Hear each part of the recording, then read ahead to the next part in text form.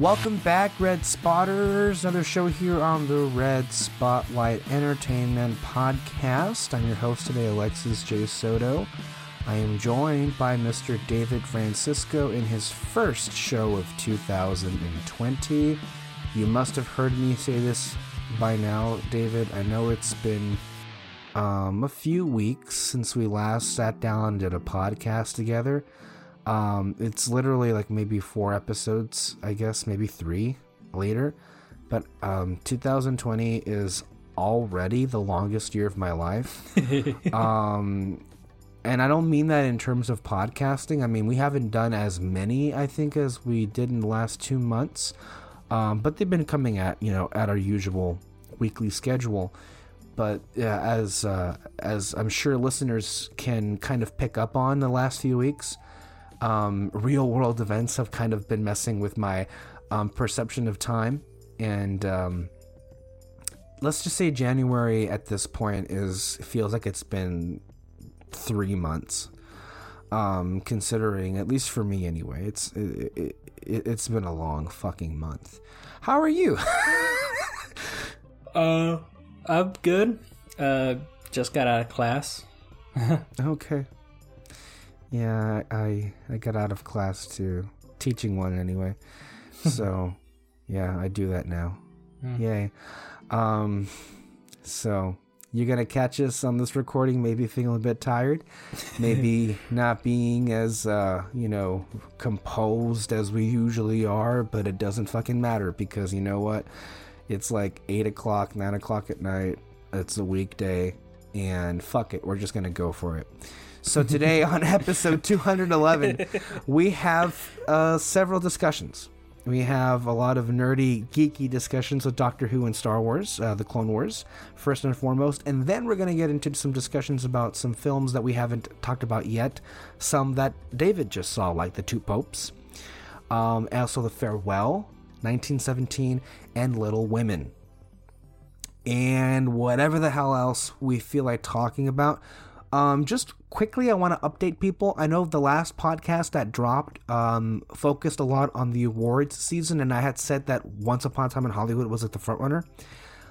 It still very much is in play, but it's looking right now, just to keep people posted, that 1917 and Parasite are actually going to go toe-to-toe with each other. And it appears to be this year's final 2. As if it were a damn reality contest. But it pretty much is, how they are and everything. Because 1917, oh Jesus, I think it won the Producers Guild. And then Parasite surprisingly won the Screen Actors Guild version of Best Picture. So, and happy for that movie, obviously. So that's a little quick of an update if you care. Award season is going to be wrapping up, I think, I don't know, by this time next week. By the time February comes along, it'll be said and over with. And with that, as previously promised, our top 10 lists. I've just gotten earth-shattering news today, I think around 7 o'clock, 7:30, I don't know. Peter Martinez officially turned in his top 10 list of 2019. And I have to say, that's a damn miracle. I didn't expect it until at least April. So that's something. And apparently he hit a new record of how many films that he's seen and liked, which evidently enough, puts David and I to shame in terms of the number of movies that we've... And I thought I saw a lot of movies. But okay. Fuck it. All right. So... By I want to say at the latest, by the middle of February, we should be rolling out our top 10 lists of 2019 and our top 10 lists of the 2000s, the decade of the 2000s. David, have you made any progress on your top 10? Yeah. I mean, I don't try to watch all the movies like Peter does. It's just whatever comes up from that year, I'll watch it. If it goes into my top 10, it goes into my top 10. Which is, it's happening a lot lately. So, not that, the early part of 2019 was awful. I thought there was some good films that came out in the early part of 2019. But the really exceptional films I think in large bulk came out in like the last fucking month of the year. It seems so. I've made no secret that my top 10 has been shattered entirely. Not just by one movie, but several movies. Same. I'm like trying to squeeze 11 movies now into my top 10, and I'm having the damnedest time picking which one gets left out. And then I feel bad. And they're just like, no, I want them all in there. No, it's... Yeah, so it's a process. Yeah, so that's the update on that. And of course, when the Oscars air, we'll probably have a post show and we'll talk about the bullshit that happens there, obviously. So that's your update for where we are on that. Now today, David and I haven't actually had the chance to talk much about a whole lot. So today, the recording today is being January the 22nd. This probably will, drop by the, I want to say 26th, 25th, whatever it is. The Disney Plus dropped a trailer for the upcoming final season of Star Wars: The Clone Wars, which is going to, I think, February 20-ish. So interesting. This is it suddenly all just became so real. And I don't know if this sounds, I don't know, bad to say this, but it almost feels like, okay, I'm kind of ready for Star Wars to not go away, but just kind of hit the pause button on it. Yeah. Especially after episode 9. And it almost, like, this trailer was like, yeah, no, this is the real closure for you, for Star Wars. Look, Star Wars: The Clone Wars is among my favorite series ever, and it's. I just don't want people to forget that it's kind of a miracle, especially if you're a big fan of this show. How unceremoniously it was just ripped out of our hands. And literally 7 years later, here comes the finale, the closure that we never thought we would see. And to just sit there and see a trailer for new episodes of the Clone Wars, the final episodes of the Clone Wars, regardless of whether or not we have a general idea of how that's going to go down, just seeing that animation again and seeing those characters again, it just made me so happy. It made me so happy. And talk about a wait. Talk about a long fucking wait to have. The show has been off the air for 7 years. That's fucking crazy. Oh God. I mean, what did you make of the trailer? And also talk about like your history with Clone Wars and everything. I'm sure you're a big fan of it as I am. I am a fan of it. I didn't watch it much when it was on television. Yeah, I just kept missing episodes, but I would catch the reruns and it'd always be fun. And then I tried binge watching it when it was on Netflix, but I still haven't gone to the end.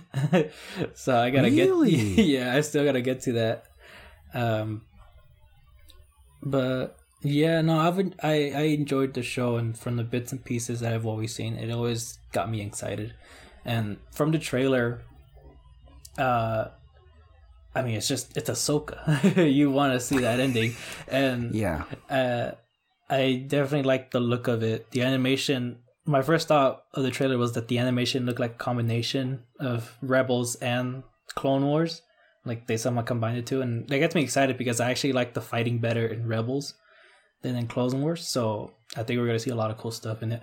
Yeah, I don't know how much money they asked for these last few episodes, but you can tell when they crank out the Jedi robes and everything on animation, they're spending a pretty penny to put this thing on.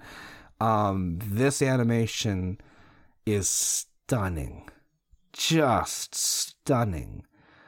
The only thing I will say, though, is I am not looking forward to it in a way, because they're going to do the same thing they did with Mandalorian and release every episode weekly throughout a 12-week period, which is because the way the Clone Wars format worked is every 4 episodes is like one big story. So yeah, but it's gonna be fun just having it back. It's really just a celebration of this show, and I'm happy that it's been given its due. Because really, when Lucasfilm was purchased by Disney, this was the first thing on the chopping block. It got it didn't even take a couple of thoughts for Bob Iger to this isn't really something we want to do, and they got rid of it. In large part, I assume, because I think Warner Brothers, Cartoon Network, had, I think, the rights to it or whatever at the time, and they didn't want to keep making more, so they just... That's what the rumors say, although, of course, since they have it, I don't know. Who cares? It's back. It's going to be ending. There it is. So, Doctor Who. The new series is airing right now. I have caught up on all of the new ones. I think David has the most recent one that he hasn't seen. He and I actually haven't had the opportunity to talk about Doctor Who in quite some time. Doctor Who's actually back on the air for the first time since 2018. Regular season. And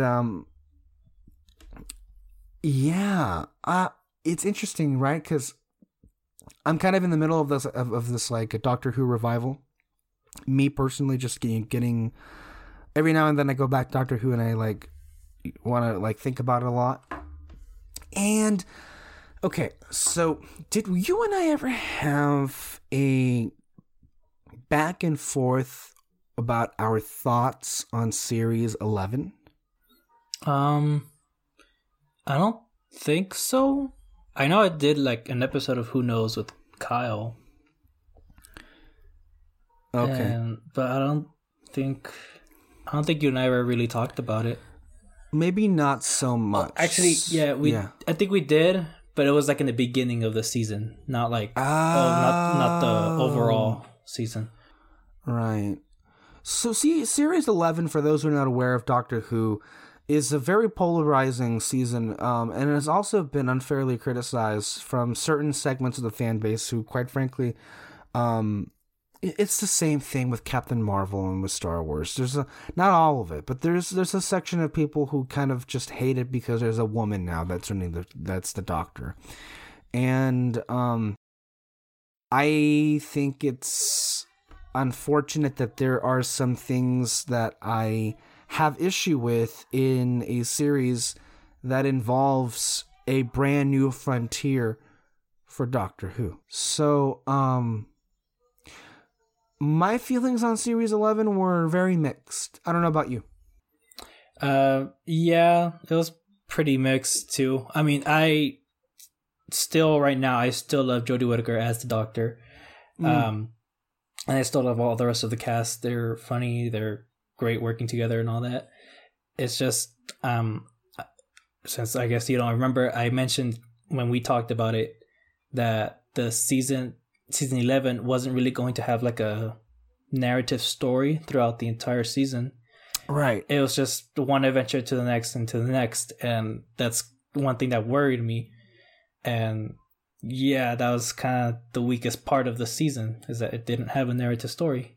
I liked the adventures they went on, but it was just that. I think as far as that is concerned, I enjoy those, although some have, worked out better than others, obviously.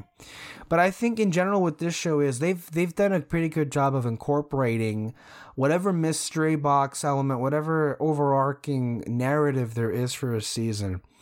It ultimately, to me, was never so much the surprise element, whereas what they did with the characters, what it meant to the Doctor and the companion and the dynamic, and how their relationship was going to go forward or not, that ultimately is what was at consequence for the show, not so much what the big reveal is, although that can be very fun as well.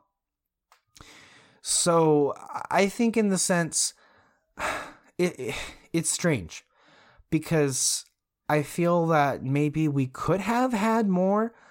My overall issue with Series 11 was it felt aimless. It felt directionless. I didn't get a sense of where we were going. We weren't building to anything. We just kind of were. And it kind of became, ultimately, in my view, disappointing that this is the best they could come up with honestly what could have been the most single important series of Doctor Who, maybe ever, with Jodie Whittaker coming in as the first female Doctor. I like Jodie Whittaker's performance, but I'm still not ready to say that I enjoy her Doctor. Only because I don't feel like I know her all that much. And that's my biggest issue, is that no matter what other things are on the side, even with too many companions or whatever, or not development there hasn't been, I feel, the necessary development or attention to this Doctor to where I can connect with her as the Doctor. I'm still looking at it and feeling like it's a performance by Jodie Whittaker versus I'm looking at the Doctor herself. I can't connect with her. And that's actually like one of my biggest problems in this season. It really has to do with the writing, Yeah. And like one thing that I noticed, and I noticed this when I saw that New Year's special about resolution, yeah, and that every season it's the same pattern. Like when he has a new companion, they to get a new one, they think they're going to this great adventure, then something happens that they realize, who the heck are we with? And that's how you connect with the Doctor, at least to the new Doctor. It's through the companions. And they haven't taken the time to really connect the companions with the Doctor at all. I mean, it seems like they're going to do that now this season, so hopefully it can lead up to something. I mean, we're here's the thing. Okay, there's just so much already that we could say. I know. my big issues is that, yes, it was kind of a squander of a series, because Series 11, because you had the vast frontier of a new direction, and you didn't do a new direction. And it became not even just run-of-the-mill Doctor Who, kind of like basic Doctor Who. The writing is the biggest, I think, problem with this. And that is, while there have been, a couple of, lines changed here and there, you would think a character as big as the Doctor that has regenerated 13 times, you'd think there'd be more of an emphasis on the fact that she is a woman. And just think of the opportunities that creates for this series to tell some of these stories from a completely different perspective. And yet, I feel that's just kind of been neglected or barely mentioned, right? And her gender playing a big role in this iteration of the series, I think could have been something very defining for this Doctor, and yet they haven't really addressed it all that much, which I find disappointing, because I think that's kind of the bridge to new stories. to different perspectives. I know in that witch episode there was a line here and there, but the Doctor sometimes doesn't even realize she's a woman now. And I think that's also part of the problem, is that it didn't really change anything. And then you bring up the companions, which is a different issue. So I mentioned in the last Who Knows, when we were talking about Spyfall, Kyle and I. And I said that, man, it really is eye-opening that at the second part of the 2-part season 12 opener, it all of a sudden dawns on these people. Wait a minute. We don't really know this bitch we're traveling with in the box, do we? Like, at all. Yeah. And the Doctor is secretive, but in all of the previous iterations, by this time in Capaldi, Smith, Tennant, hell, even like in the one season with Eccleston, the stories forced a lot of revelations between the Doctor and the companion. You know, the stories revealed the Doctor to the companions. And if you noticed in all of those different series, here's something that I think is key. In Series 11 and Series 12, the companions and the Doctor are more or less on the same page 100% of the time. There's no disagreements, there's no fighting, there's no bickering, there's no conflict. And that's boring. And then you realize to yourself that in all of the other versions, there have been several instances where the companion stands up to the Doctor and takes him to task. For whatever reason, you know, wrong or right, there have been clashes. And when you have those kind of clashes, I mean, sparks fly. And that's, you know, that spins the wheels for storytelling to actually mean something and, you know, to put a stamp on what it is that the show is. I think of Thin Ice, the 3rd episode of Series 10, where Bill, you know, confronts Capaldi's Doctor by just letting that boy be sucked down by that sea beast and him just saving his sonic screwdriver and her like, how many people have you killed? And he doesn't answer that. I think of Clara with Capaldi, or with the second episode with Matt Smith and Amy Pond. He blew up at her because she kept something from him. And then the same thing with Martha and Donna and Rose. And I just feel like people are saying that there are too many companions, and to a degree that's true, because you have 3 times as many characters to keep an eye out, and all 3 of them have been underdeveloped. I think maybe Ryan this season is getting more of a look. But still, it's an interesting choice that at no point it seems that we're going to develop any kind of a dynamic with the companions and the Doctor, right? Like, even at this, and when I pointed to what you just said, right, that they're just realizing now who is this woman that we don't know. I think we can check the tape that by this point, Rose, Donna, Martha, Amy, Rory, Clara, Bill, especially Bill, she had 1 season. A lot of them had only 1 season. If you think about it. At this point, for the companions to not know about Gallifrey, the Time Lords, regeneration, anything, like Series 11, and I don't want to sound this way, because I understand where Chris Chibnall, the showrunner, wanted to like not be so attached to the previous seasons, but like it felt so disconnected from the overall story of Doctor Who and where they are now. That's why which would have been fine if you've carved out some new story to go forward. But there wasn't any. And that's part of the reason why I felt aimless. But it also felt disconnected because the Doctor just kept so much of who she's been to herself. And the companions didn't really know the Doctor like we know the Doctor. So I'm almost just at arm's length with it because, like, okay, but it's frustrating. It's frustrating for me as a viewer, I'll say. Because I don't know.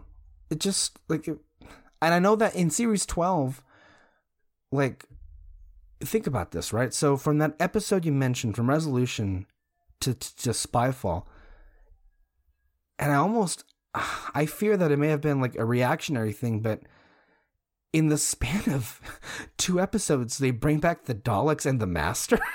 That was one thing I wouldn't say didn't like about those episodes, but it's the one thing that I noticed immediately about the writer.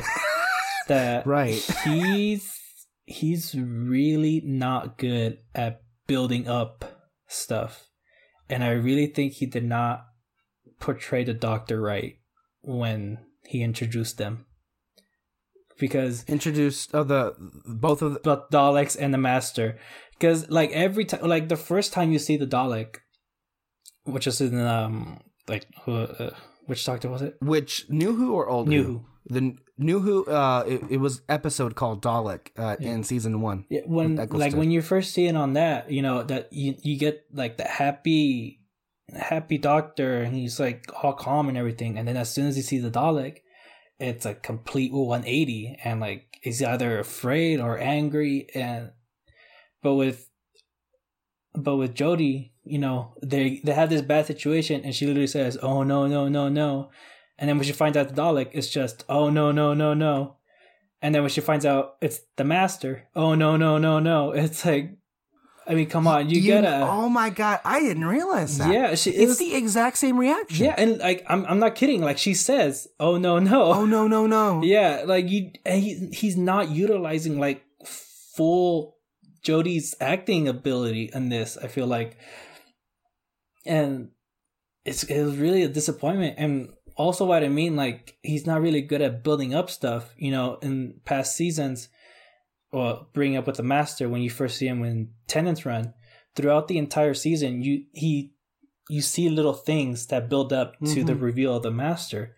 Now, I don't mind revealing the Master in the beginning of this season, 12th season, but in the next episode where they're in that spa thing, and like you find out that the spa place is it's Earth. Spoilers, sorry, but it's Earth, and you think. You know, I think it would have been better if, like, the Doctor kept that to herself, and it's like, oh, shoot, what is this? And, like, you know, we forget about it. Like, all the other scenes, they throw something in, but we forget about it later on until it comes back up. But he uses that as a reason to talk about global warming to protect the Earth, and it's fine, but you missed an opportunity there, man. There was a lot of missed opportunities, especially with how it was weirdly edited at the end. That episode you're talking about. But we're talking about, I hadn't realized it, but you were so correct when you said that she reacted in the exact same way to Daleks and the Master.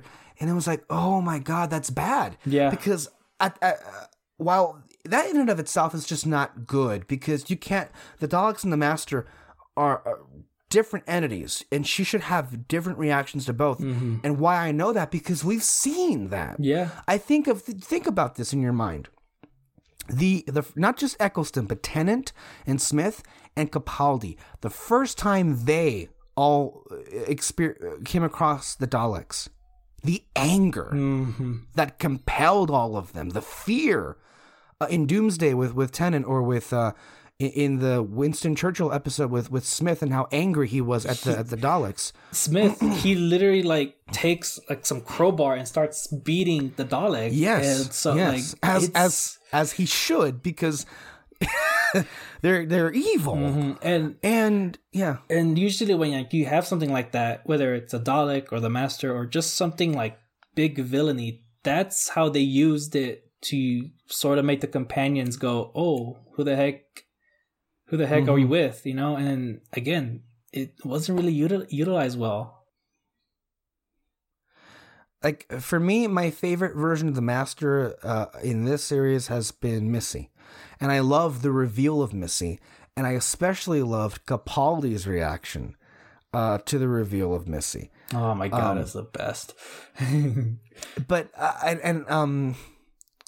don't want to spend too much time, like, repeating what I said, but can you tell me your thoughts on how, okay, so one of my issues, and again, I recognize that it's just a me thing. But what did you make of what I said about how all of the basically everything with the Master and with the Doctor in Spyfall was handled in response to where we left Missy?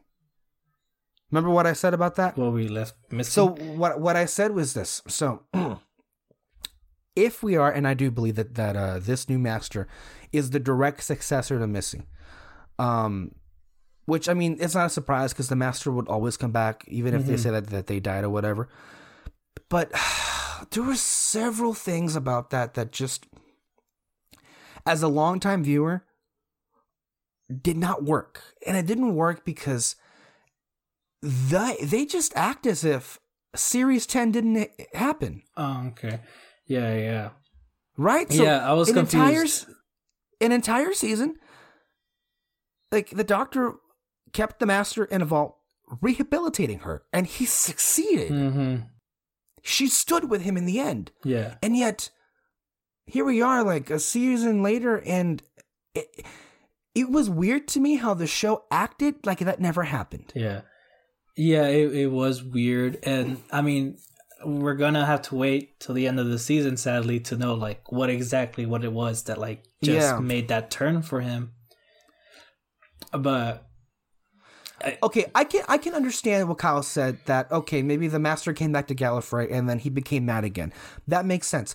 But why the Doctor would just forget that all the time that she spent with the Master?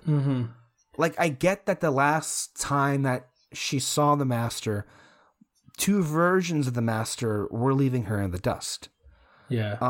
But deep down, when I go back and look at that amazing scene with Capaldi and Michelle Gomez and John Sim, when he's basically begging with them, and you see the tears in Missy's eyes because she wants to so badly stand with him. I get the feeling deep down Capaldi knew he made some kind of headway with her. Yeah. That he didn't fail entirely. Yeah, it should have been brought up with Jodie's Doctor. Like, she should have mentioned, hey, like, was there something that I did to make you change? Like, why are you doing this and all that? And think about the potential for what that could create here. And maybe the failure of the Doctor. So many things come to mind that could have been done with that. And I understand that for new viewers, that's not necessarily important. But for us, longtime viewers, it was strange. And it was... Again, it's really just my biggest complaint. He's not utilizing Jodie's acting ability. I feel like she can do so much more, but he's just giving her the whole, she's the happy doctor, and there's no, it's it just makes me nervous for, like, okay, so the whole premise is like, okay, everything you thought you knew was a lie. Okay, won't kill me. Fucking kill me. That could be great, don't get me wrong. But like, you're okay. What? So Gallifrey is destroyed, the Master did it, and because of a lie, and you just think to yourself, well, yes, the show has retconned a lot of things in the past, and not to say that they're not, capable of doing it any longer, but I just feel that in a era of Doctor Who that already feels so disconnected from the previous, 10 years, you're really going to go out of your way to basically undo that? you're crossing some dangerous territory here. And I really hope to God that you can pull it off and do something good with it. But I feel like, okay, so we start off the season with this big revelation. Master is back.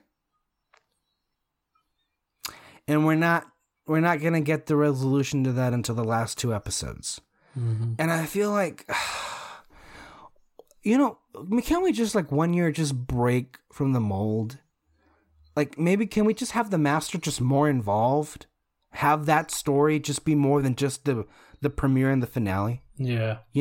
Like have the characters live with the revelation and move on from it.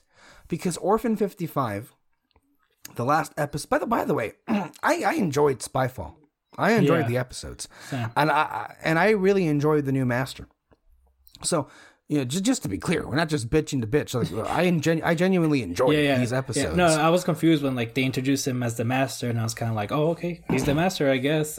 But the way he kind of like just did this whole, like the way he acted all crazy and evil, I don't know how to explain it, but I immediately bought him as the Master. So I had no issues there, right? So there's some good stuff here.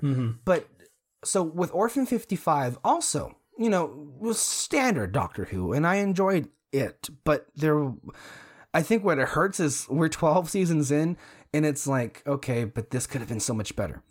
And one of the reasons it could have been so much better is like, okay, and I've noticed that people are really upset about this, but okay, so that speech at the end,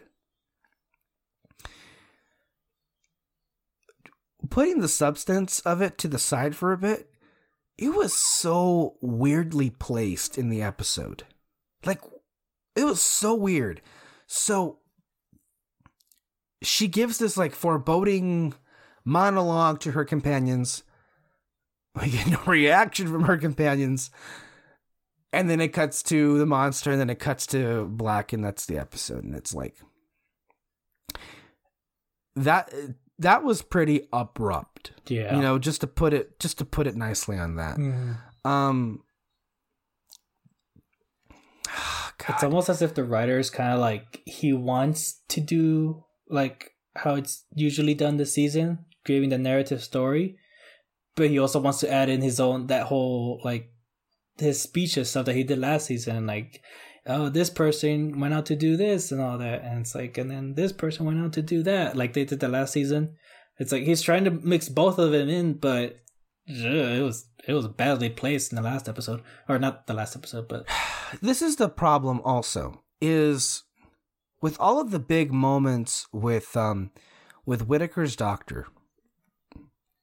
At this point, I should know her. At this point, I should understand who she is.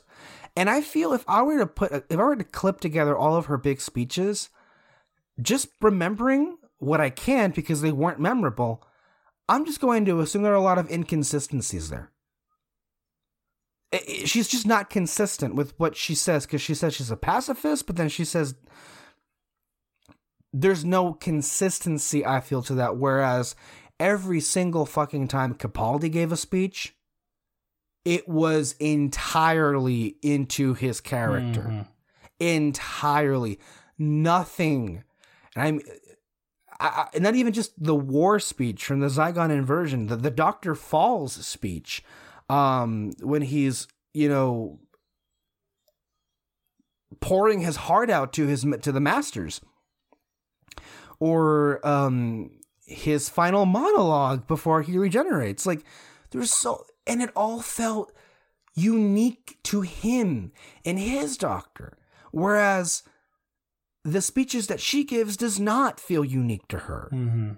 So I think you and I are in general agreement that there's been, the writing is the big issue, but the writing is kind of failing on all cylinders, I feel, in terms of the Doctor, the companions, and the storylines are just overall.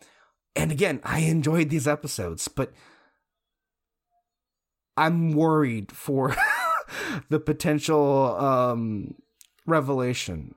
I'm more worried than I am excited, and that's not a good thing, No, I agree. Anything else to add on that? No. I mean, Yeah, that's kind of been festering. same. Yeah, but you're right. I'm just thinking back to Resolution, which, again, an episode I liked, an episode that I thought used the Daleks in an interesting way out of the shell and everything, Yeah. and the Daleks sinisterly. Again, that's handled well. But just not the Doctor. But the fact that the Doctor... Oh, yeah. Oh, no, no, no. Okay, let's deal with it. And the Doctor doesn't even really say to the companions what the... She doesn't say what the Daleks are. She just says they're an old enemy of mine. Really? Really? Yeah. Ah, gosh. And it makes me feel terrible. Because I want to love Jodie Whittaker's Doctor. I want to love these companions. Mm-hmm. And I just feel like the problem isn't them, it's just Chris Chibnall. And I just think to myself, fuck. Couldn't we just have had Stephen Moffat just stay? I get that Stephen Moffat like wasn't like... I understand to a lot of fans, Stephen Moffat was very hit or miss. But when he hit, holy fuck did it hit. Right? No, yeah. So I almost just wonder what it would have looked like if he had stayed and with this Doctor and everything. I almost wished that would have been the case because I'm just visualizing. Imagine if Pearl Mackey's Bill Potts has stayed over and then a new dynamic with that companion with Jodie Whittaker. That's a potential. I mean, gosh, I'm sorry. All of which is to say is I'm not over the fact that Peter Capaldi left, Stephen Moffat left, even Murray Gold, who did the amazing scores for all those years of Doctor Who. Dang. He's gone. Like, oh gosh. And it's not just that it was a transitional period, right? Like, I feel like we wouldn't be having these issues if it was really good right now. Mm-hmm. And again, it's not bad, but there's growing concerns like Yaz kind of has no character. Yeah. She's just kind of there, and that's kind of her job every single episode. Mm-hmm. And in series 11, Graham and Ryan had more going on. But and when you'll see the Tesla episode, which is the next one, that you haven't seen yet, it almost feels as if they're all kind of the same person now. Oof. And there's like nothing going on, and I'm like,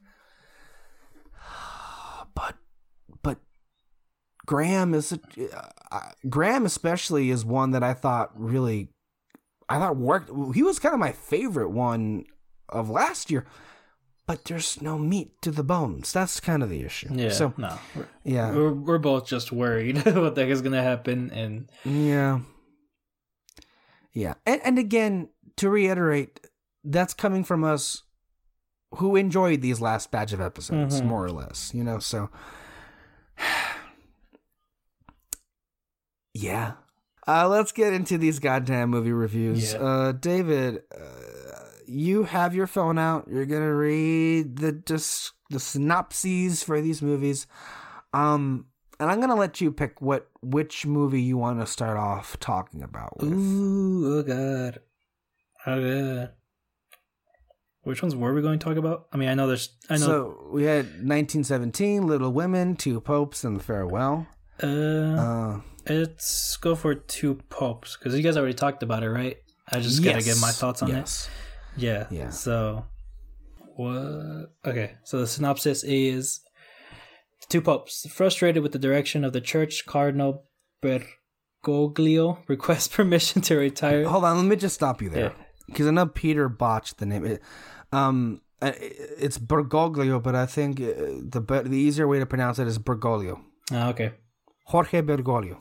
Okay. Bergoglio requests permission to retire in 2012 from Pope Benedict. Instead of facing scandal and self-doubt, the introspective Pope Benedict summons his harshest critic and future successor to Rome to reveal a secret that would shake the foundations of the Catholic Church. So, yeah. This movie was great. Oh my gosh. Who were the actors? Jonathan Pryce and Anthony Hopkins were really great together. I laughed in everything that they were doing, and they were both just both really interesting characters, and how much they clashed in their ideals, how they both just handled it super well, talking to each other. Yeah, I mean, you guys said it in your podcast. It was funny, great acting, great. What I kind of noticed it was more of the sounds around them, how it used everything around themselves to kind of create the tension and also the peacefulness. No, there was a lot of amazing details about the movie, and I mean, some of the things that I picked up on. You're right, the atmosphere around them, especially when they're outside in the garden. Atmosphere, yes, it really adds to the clash that's going on there. Talking about examples of how clashing can make for great, riveting filmmaking, just like that. But also one of the best touches is, because I've been listening to the score, which is also great in and of itself, the score for the film. Although, if you listen back to the soundtrack, it's oh my god. But one of my favorite sequences is when Father Bergoglio, Pope Francis, when he's not Pope Francis, he's walking in for the first time in the movie in the Sistine Chapel, the huge recreation of the Sistine Chapel, and it's filmed beautifully because it looks like he's walking into a dark room, but he's not. It's just from our point of view. And then the dark reveals the big Sistine Chapel. And this beautiful jazzy saxophony music is kind of playing in the background while they're showing the images of the recreation of the Sistine Chapel. And kind of like symbolizing his spirituality, and his spiritual experience, seeing these images. Beautiful, wonderful touches.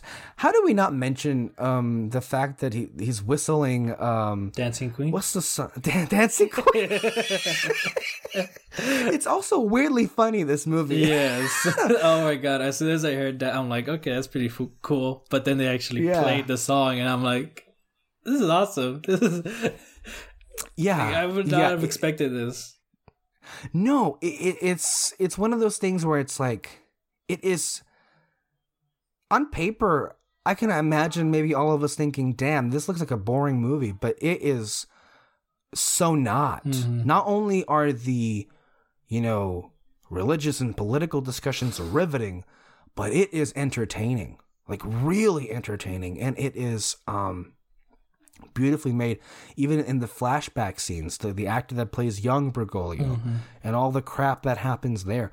And I think for me, thinking back, I haven't seen it in a couple of weeks, but I still keep getting images of I know that in the scene where it's after dinner and Hopkins and Price are in there and they're playing piano, but before then, the Pope admits that, God doesn't talk to him, and he just looks so distraught. And you just saw, God, the acting by Anthony Hopkins. Or when, from the flashback that we see that Bergoglio got a call from God, literally, as he was about to propose, or, marry or whatever, his then girlfriend. And then we cut back to old Bergoglio, and he's just about in tears. It is, honest to God, it's great. It's amazing. And I'm really happy you guys have enjoyed it. Like, you really liked it. You said it was great, and Kyle really loved it. And I'm just like, well, thankfully it wasn't just me that thought that for a change. Yeah. No, I honestly would have entirely skipped this movie because I'm just not big on religion. So none of us are. Yeah. That's kind of the weird. That's interesting, right? Because like I also had that thought in my mind as none of us are. Some of us may subscribe to one, but none of us would ever be quoted or identified as being the religious type, or I guess the stigma that comes with being quote unquote religious, if you will. especially, well, I mean, to be fair, you subscribe to the Church of Disney, but but you know, you did grow up in a community that is very much Catholic, overwhelmingly Catholic, I would say. Not that your family is devout or any of that, but interestingly, what made you watch this, and what did you make of all of the religious components? Since that's not necessarily who you are. Well, I mean, I was kind of a little bit interested just because of Anthony Hopkins and Jonathan Pryce. Yeah, him. Just because I know they're really good actors, so it's got to be a bit interesting. Mm-hmm. But then you guys on the group chat said this movie's amazing. You guys gotta watch it. So I'm like, okay, I'll give it a shot. And then just the way, and then you guys described it. You know, it's really funny, and it's actually engaging in the topics that they're talking about, which I did too. Found it super engaging. From like me not being that religious at all, it didn't really seem to bother me because they're really just talking about morality, basically, which is something that we should all listen to every once in a while or know about. Yeah, that is interesting that you pointed that out there. You know, morality. Many people would point to religion as being, you know, where morality came from, but not entirely having to be connected to it. But I think there is something to be said that people who don't identify as religious can also enjoy this movie. And that's great. And I think that just speaks to how great the movie is, if that's the case. Because, I mean, it is... It does get into the faith. I mean, it is a philosophical debate, basically, what we're happening here. What the movie is. So, I'm just over the moon that you guys liked it so much, because it really touched me. I even saw it in Spanish with my dad. So it was just like, yeah, great film. Okay. So, with that being said, also go Netflix. Yes, Netflix. Yeah. Oh, I wanted to say real quick, and you don't have to pull this up, but I really, really enjoyed Klaus. I saw that over the Christmas break. I told this to Moreno when she was over here, and I said this to her, that the movie, weirdly enough, the best way to describe it is like if you were to smush together The Emperor's New Groove with The Nightmare Before Christmas. Yeah. Because you have basically the story of The Emperor's New Groove, but you have kind of the visual direction of Burton's, Nightmare Before Christmas and the whole Christmas element here. No, but it's really good. Like I'd actually think, well, for me, it's hard because, you know, I am a Disney bitch, and a Pixar bitch. It's hard for me because generally I genuinely do love Toy Story 4 and Frozen 2 in their own ways. And I may like those movies more than Klaus, but at the same time, if I had the opportunity to award a film for Best Animated Feature, I do think Klaus deserves it the most. Does that make sense? Oh, yeah. I agree. I thought it was... Oh, God. It's also a great Christmas movie. Yeah. Yeah, go ahead. No, I mean, it hits all the right spots of Christmas about family and the Christmas spirit, about the whole... Oh my God, I had the words like days ago, like how I would describe this movie. It's always when I do the podcast. Well, it happens a lot. Well, think of it in a minute, but it's like, it's a low-key origin story for Santa Claus in a way. And I didn't catch on to that until like maybe a quarter into the movie. But damn. That's a hell of an origin story. Yeah. And we've seen plenty of them, haven't we? But it's an origin story that doesn't excessively try too hard to be an origin story in a way. And I felt that maybe calling the movie that is kind of undercutting it because it's not really that. It's there, but what makes it work is obviously the writing. I think the voice actors are great. And like any great Christmas movie, it has the right amount of heart. Just a big heart.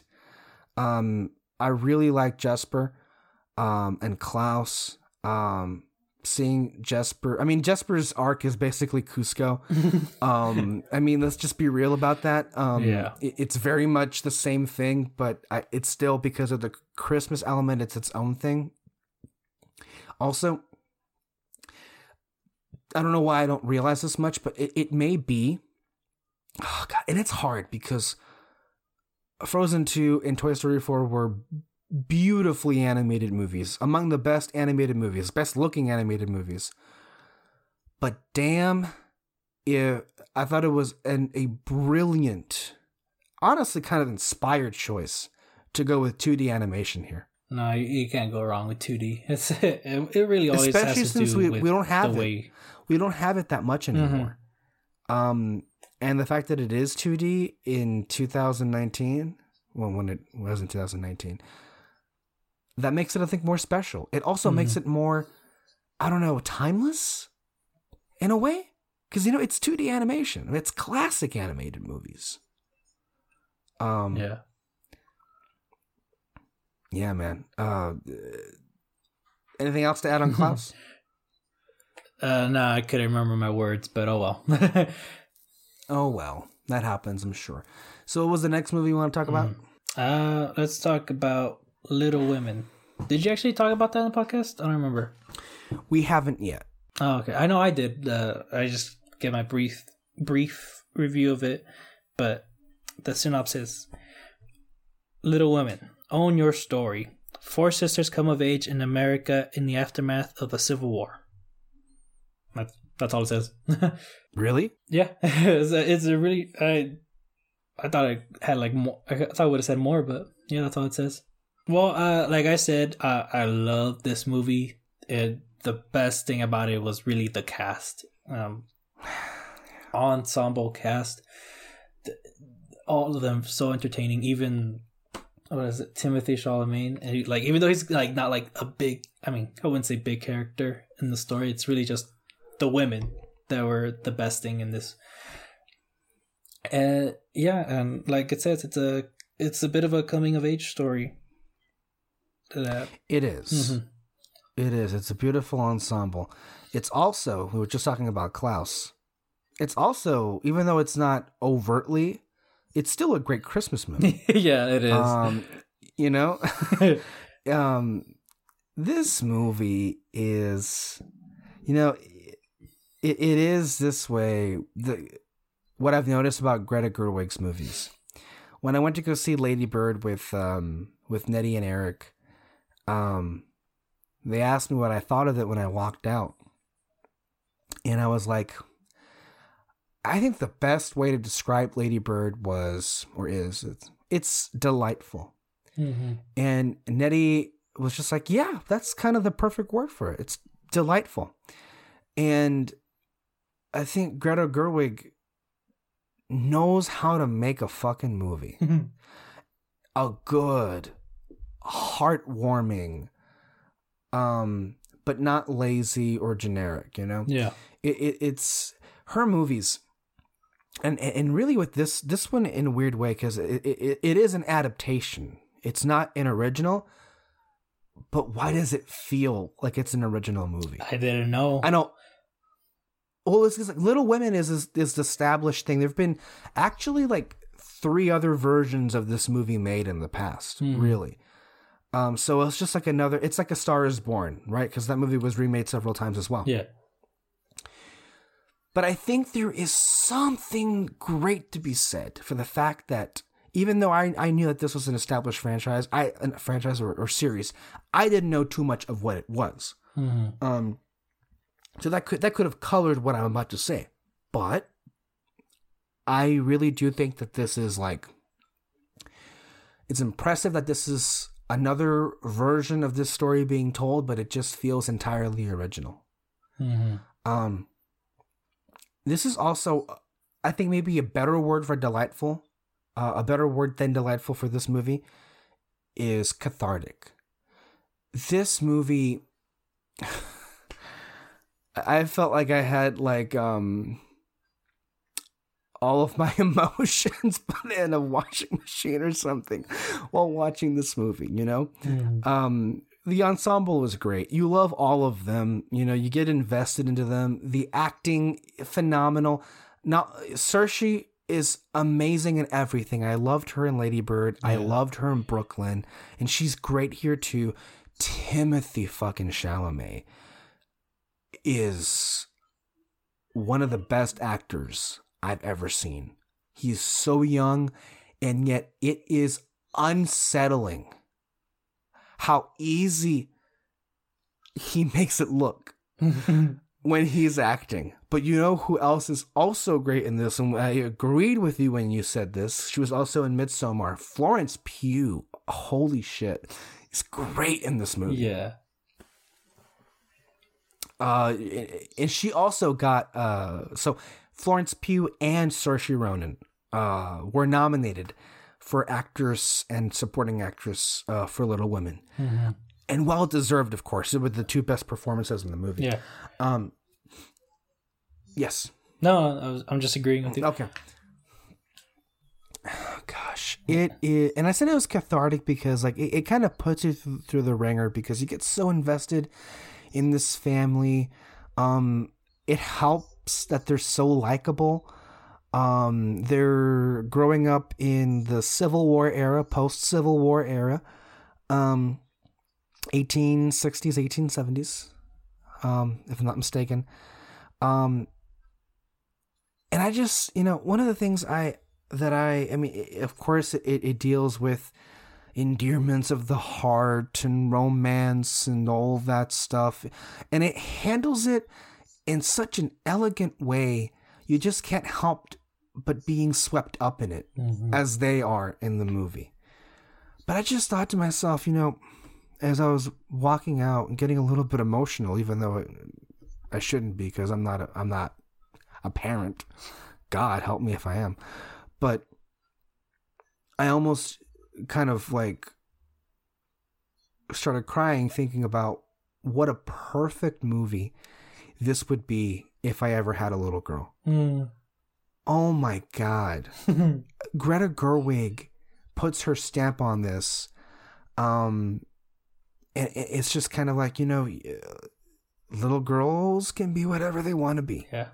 And I love how in a movie that is set in this era, I'm so appreciative of how Saoirse, her character is handled in this movie.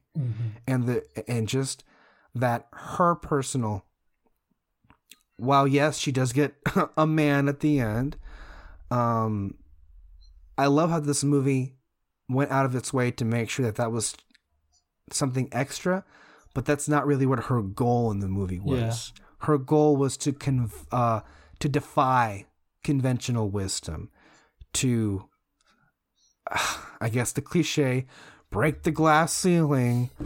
But her main thing was going through the artist's hellhole, if you will. Yeah. And as a woman, getting a successful book, which is called Little Women, as it were, out there. And they all have their own journeys. I mean, Emma Watson marries not for money, but for true love. There's even a twist and turn with Timothée Chalamet and Florence Pugh. Yeah.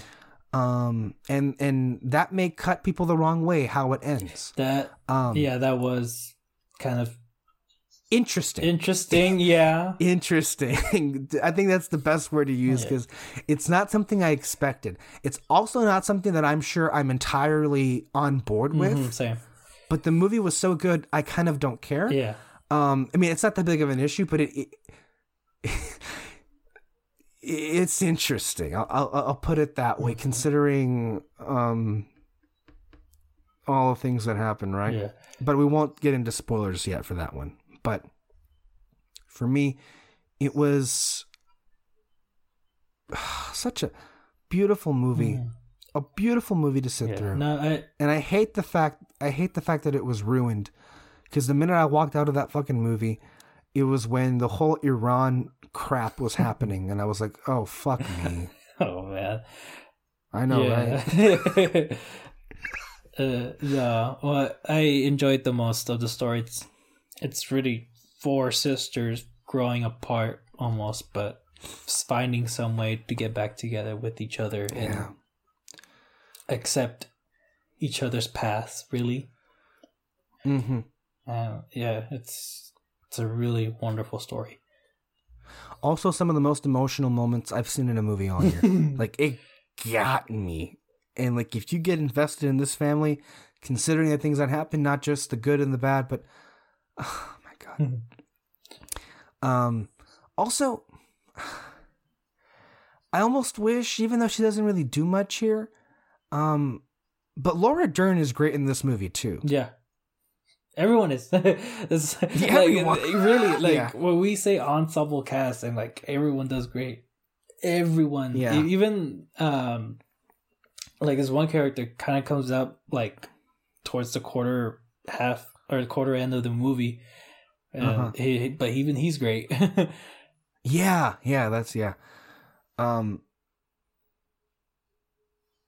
It just gets me so excited for what Greta Gerwig is doing next. So far, I'm really loving her as a filmmaker. Yeah. With this and Lady Bird, so can't wait for what happens next. Okay, so I suppose 1917?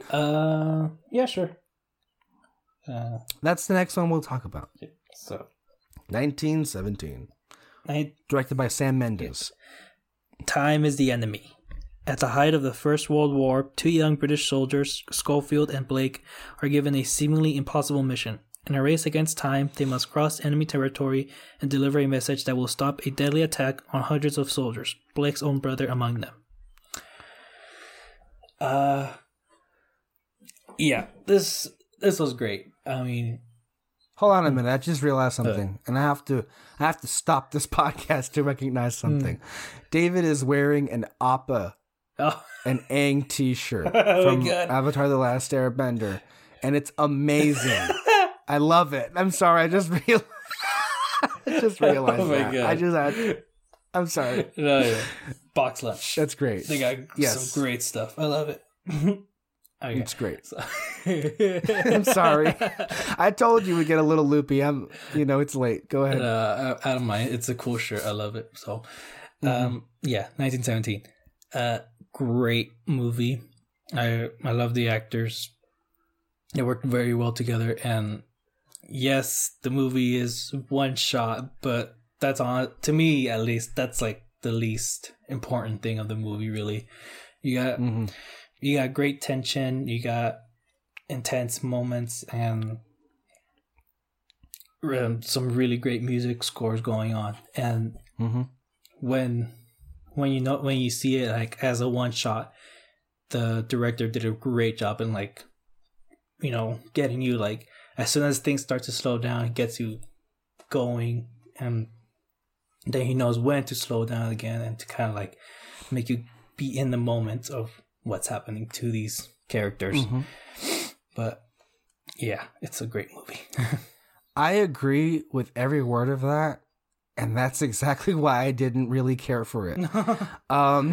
It's so strange. I'm sorry, but that's true. I gotta be real. It is a great film, technically speaking. Yeah. The actors are great. The action is great. The one-shotness of it is great. The suspense, the stakes. I was interested throughout the entire film. So on every level, from a crafts and technical perspective, it is a phenomenal film. No one will doubt that. But when I said it's because of all those reasons why I don't care, and again, this is kind of where anyone's own internal biases can kick in, right? while all of those things are true, speaking for me, and I'm sure Peter feels this way as well, this movie left me with the exact same feeling that Dunkirk left me with. And that is, well, that's not fair. Because Dunkirk was disorienting in not a great way, at least for me. This wasn't. This was very easy to follow, and it was a good film, great film. But the similarities with this and Dunkirk, aside from it just being a war movie, is while employing great actors for these roles, I don't get a lick of a sense of maybe more so with 1917 than Dunkirk attempted to, but I still clearly the weak spot of this movie is character development, because that's not really a concern with the movie. Now, you do get a sense from the two actors that we follow here who they are, what their deal is. That's not what's in dispute. What's in dispute is whether or not I give a shit about them, you know? And that's kind of the ultimate test for me. I find it hard to care about a movie if I don't care about the characters. Now, that's not to say that the characters have to be inherently good-natured or bad-natured. If I don't care about your character, if I can't in any way connect with your character, who I'm going to be spending most of the screen time with, it doesn't matter that they get into some amazing fireworks display of a set piece. I ultimately won't care because I don't care about that person. That person could be shot and I literally would like burp or something and like, oh, that happened. And to be fair to Sam Mendes and to the film, that's not really what their main priority was. Again, from a directing standpoint, I understand why it is getting recognized the way that it is. Although I will say, while technically great, I don't really think it really builds new ground here. I mean, there have been some great war films. I know Hacksaw Ridge, the Mel Gibson film, was amazingly directed from a few years ago. I know Dunkirk, even though I don't like the movie, is amazingly directed. And I think with Hacksaw Ridge, I care more about that movie because I actually care about Andrew Garfield and his story. And whereas here, I can't come close to caring. And I'm sorry, but that's just kind of where I come at it. And it's not a movie that I'll ever care to watch again. Not because it's not good. It's great.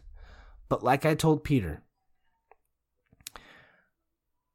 if I'm going to compare this to other movies, any kind of movie, just on character alone, this movie came in underneath Captain Marvel for me, because at least Captain Marvel had Talos, and I loved Talos. 1917 had nothing from a character perspective. Yeah, no, I get it. I noticed that too when I first watching it, that there wasn't much character development.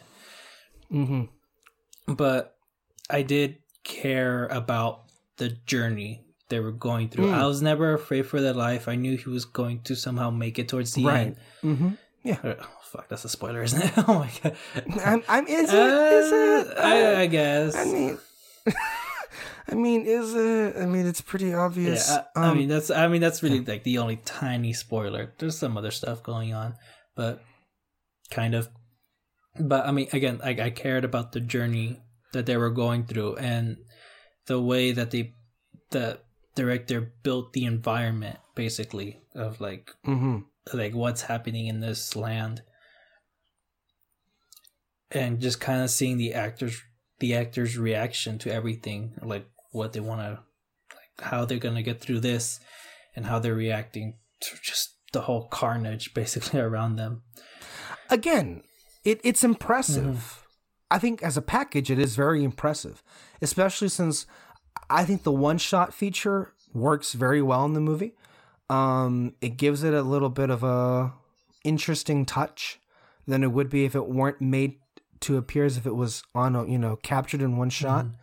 And I think as film fans that we are, the experience of just watching the craft on display is alone, I think, really makes this a must watch. But again,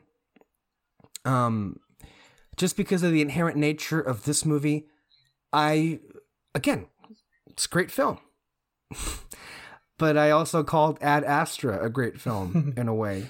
And yet I tried watching it a second time.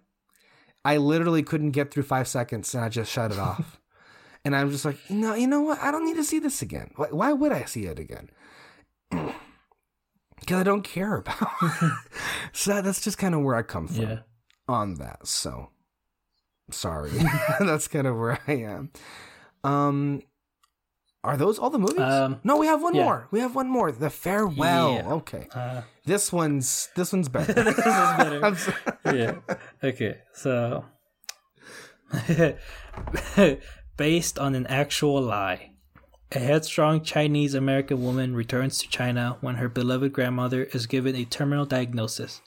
Billy struggles with her family's decision to keep grandma in the dark about her own illness as they all stage an impromptu wedding to see grandma one last time. Yeah. Again, another movie I loved.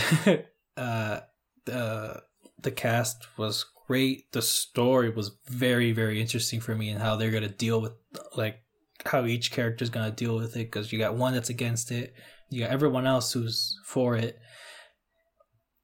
and it was a huge surprise for me. What's her name? Hold on. Awkwafina. How great of an actress. Well, how funny of an actress she is. I saw in she was in Jumanji, The Next Level. I can't remember what's it called, but really? Yeah. And she was pretty cool in it, but this one I feel like it was so much better. And yeah. Well, Awkwafina is known more for her comedy, I feel, but in this movie she got to do more than just being funny. That's why I thought it was so much better. What you were getting at, basically. And I also thought that could have been in consideration for Best Actress, considering the range that she has to go through in this. Yeah. No, this movie's great. Another, I think, A24 staple here. This, I think by the very nature of it is an emotionally charged movie. The situation is interesting because as Americans, it's a very foreign, downright alien concept. The premise of this, that is, across the world, it's very normal in the sense that, and Lulu Wang, the director of the film, based this off her own story and her own Nai, her own grandmother, and the concept that they do in China, where if the person has kind of like a life-ending disease, they don't tell them because it is their long-held belief that it's not, let's say in this case, the cancer that kills them, but it's the fear that kills them. And it's an interesting concept because I feel, and clearly, not in every case clearly, but I think it's an interesting concept because there is, I feel, some truth to that tale of the fear killing people more so than the disease. I actually, it's not the same, but it's almost kind of relatable to me. My grandma, she had Alzheimer's, so she started seeing things and all that. And my mom told me that whenever she like starts hearing something or starts seeing something, her sister would go, "No, there's nothing there. Like, don't, like, you're just seeing stuff." But my mom, she will play along with it. Like she'll say, "There's some construction workers working outside. I can't sleep." And she'll go, "Oh, okay, I'll call them. I'll tell them to stop," and all that. Like she plays along with it. Right. So like I remember when she told me that, I was kind of like, "Oh wow, that's kind of interesting." And so I think that's how I kind of like understood both sides of both cultures wanting to do that. Right. It was interesting, really interesting for me. Yeah, it may also because clearly you're not from China, you're not Chinese, but that concept can.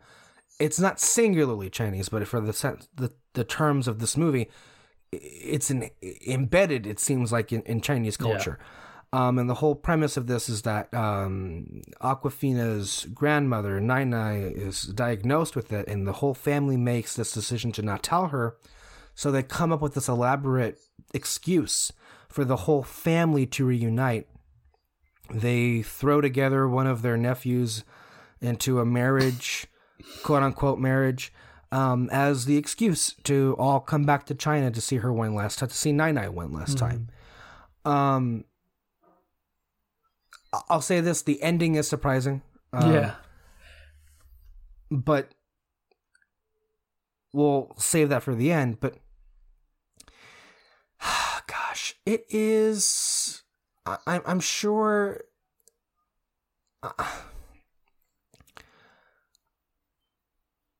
If you're someone who had a close relationship with your grandmother, maybe lost her grandmother, I feel like this would be a very emotional experience to see a movie like this.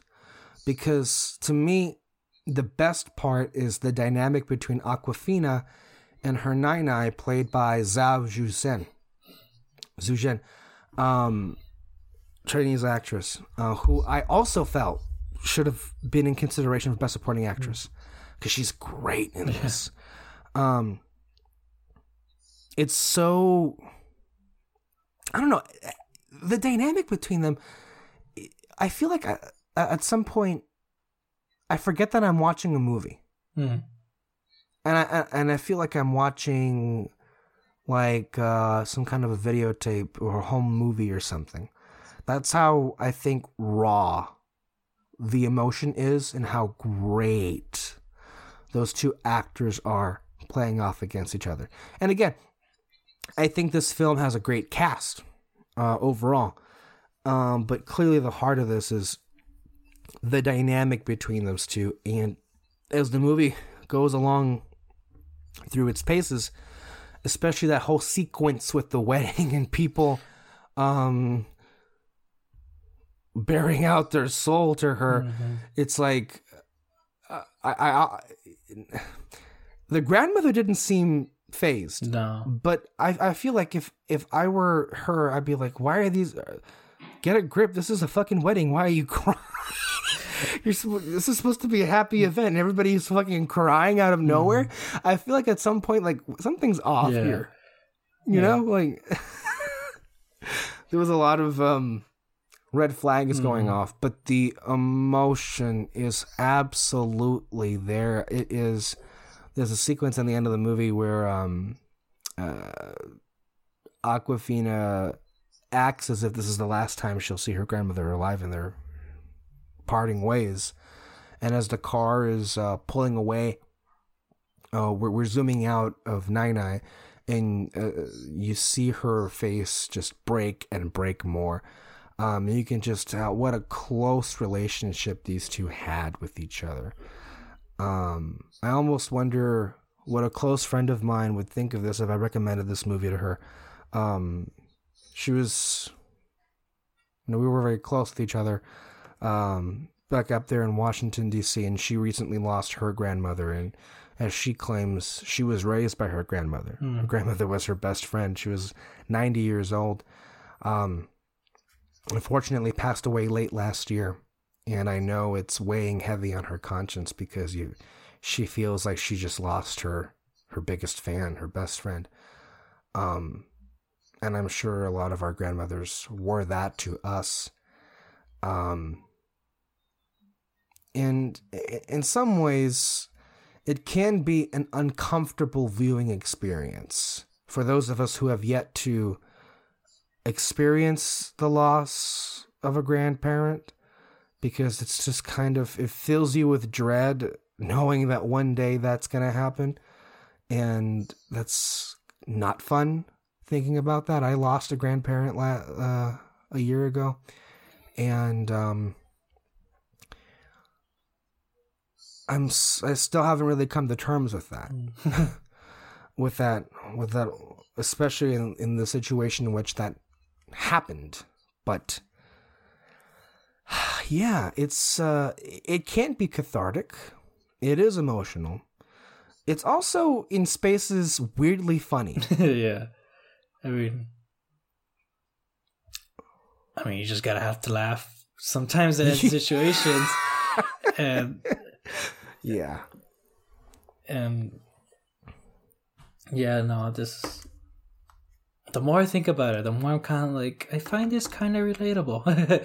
It's so weird. Interesting. No, like you just brought up like that scene in the end where Aquafina's leaving, and then you see the grandma kind of like break down crying. It's like, that happens to me. That I saw that a lot whenever we would go to Tijuana, and we would say goodbye to my grandma. Like, she kind of like feel sad about it, and even though it's like, it's just a 3-hour drive away, not what is it, 12-hour flight. Yeah, but yeah, she'd always be kind of sad whenever we would leave, but. Yeah, I feel like secretly a lot of us are that way. I related a lot more to both of them in that moment, because I also, whenever I get to reunite with people that I really, really love to be around, and then that moment where you have to separate to go back to our regular lives, it's just so crushing. Because you just wish you could spend more time together, and yet life demands that you have to be elsewhere. Mm-hmm. For a good year and a half, I flew back and forth from one side of the country to the other. 2 different lives, 2 different worlds. Like I mentioned, it's like flying from Coruscant to Mos Eisley. It literally is the perfect comparison, to my situation. And whenever I'd have to leave one location and head back to the other, I would just get so sad. Mm-hmm. And those are parts of life that, sometimes I wish I could do without, but change has got to happen, and that usually involves separation. So I thought it was a deeply moving film, mm-hmm. and I think one that is, even though it has subtitles in it, which people need to get over that, honestly, I think it's very much accessible to a mainstream audience, maybe more so than any other A24 film in a while. Because when I think of A24, I think of, Uncut Gems and Lighthouse, and those movies are not mainstream at all. In fact, I would actively warn audiences to stay away from those movies because they would not have a good time. But I think Farewell is...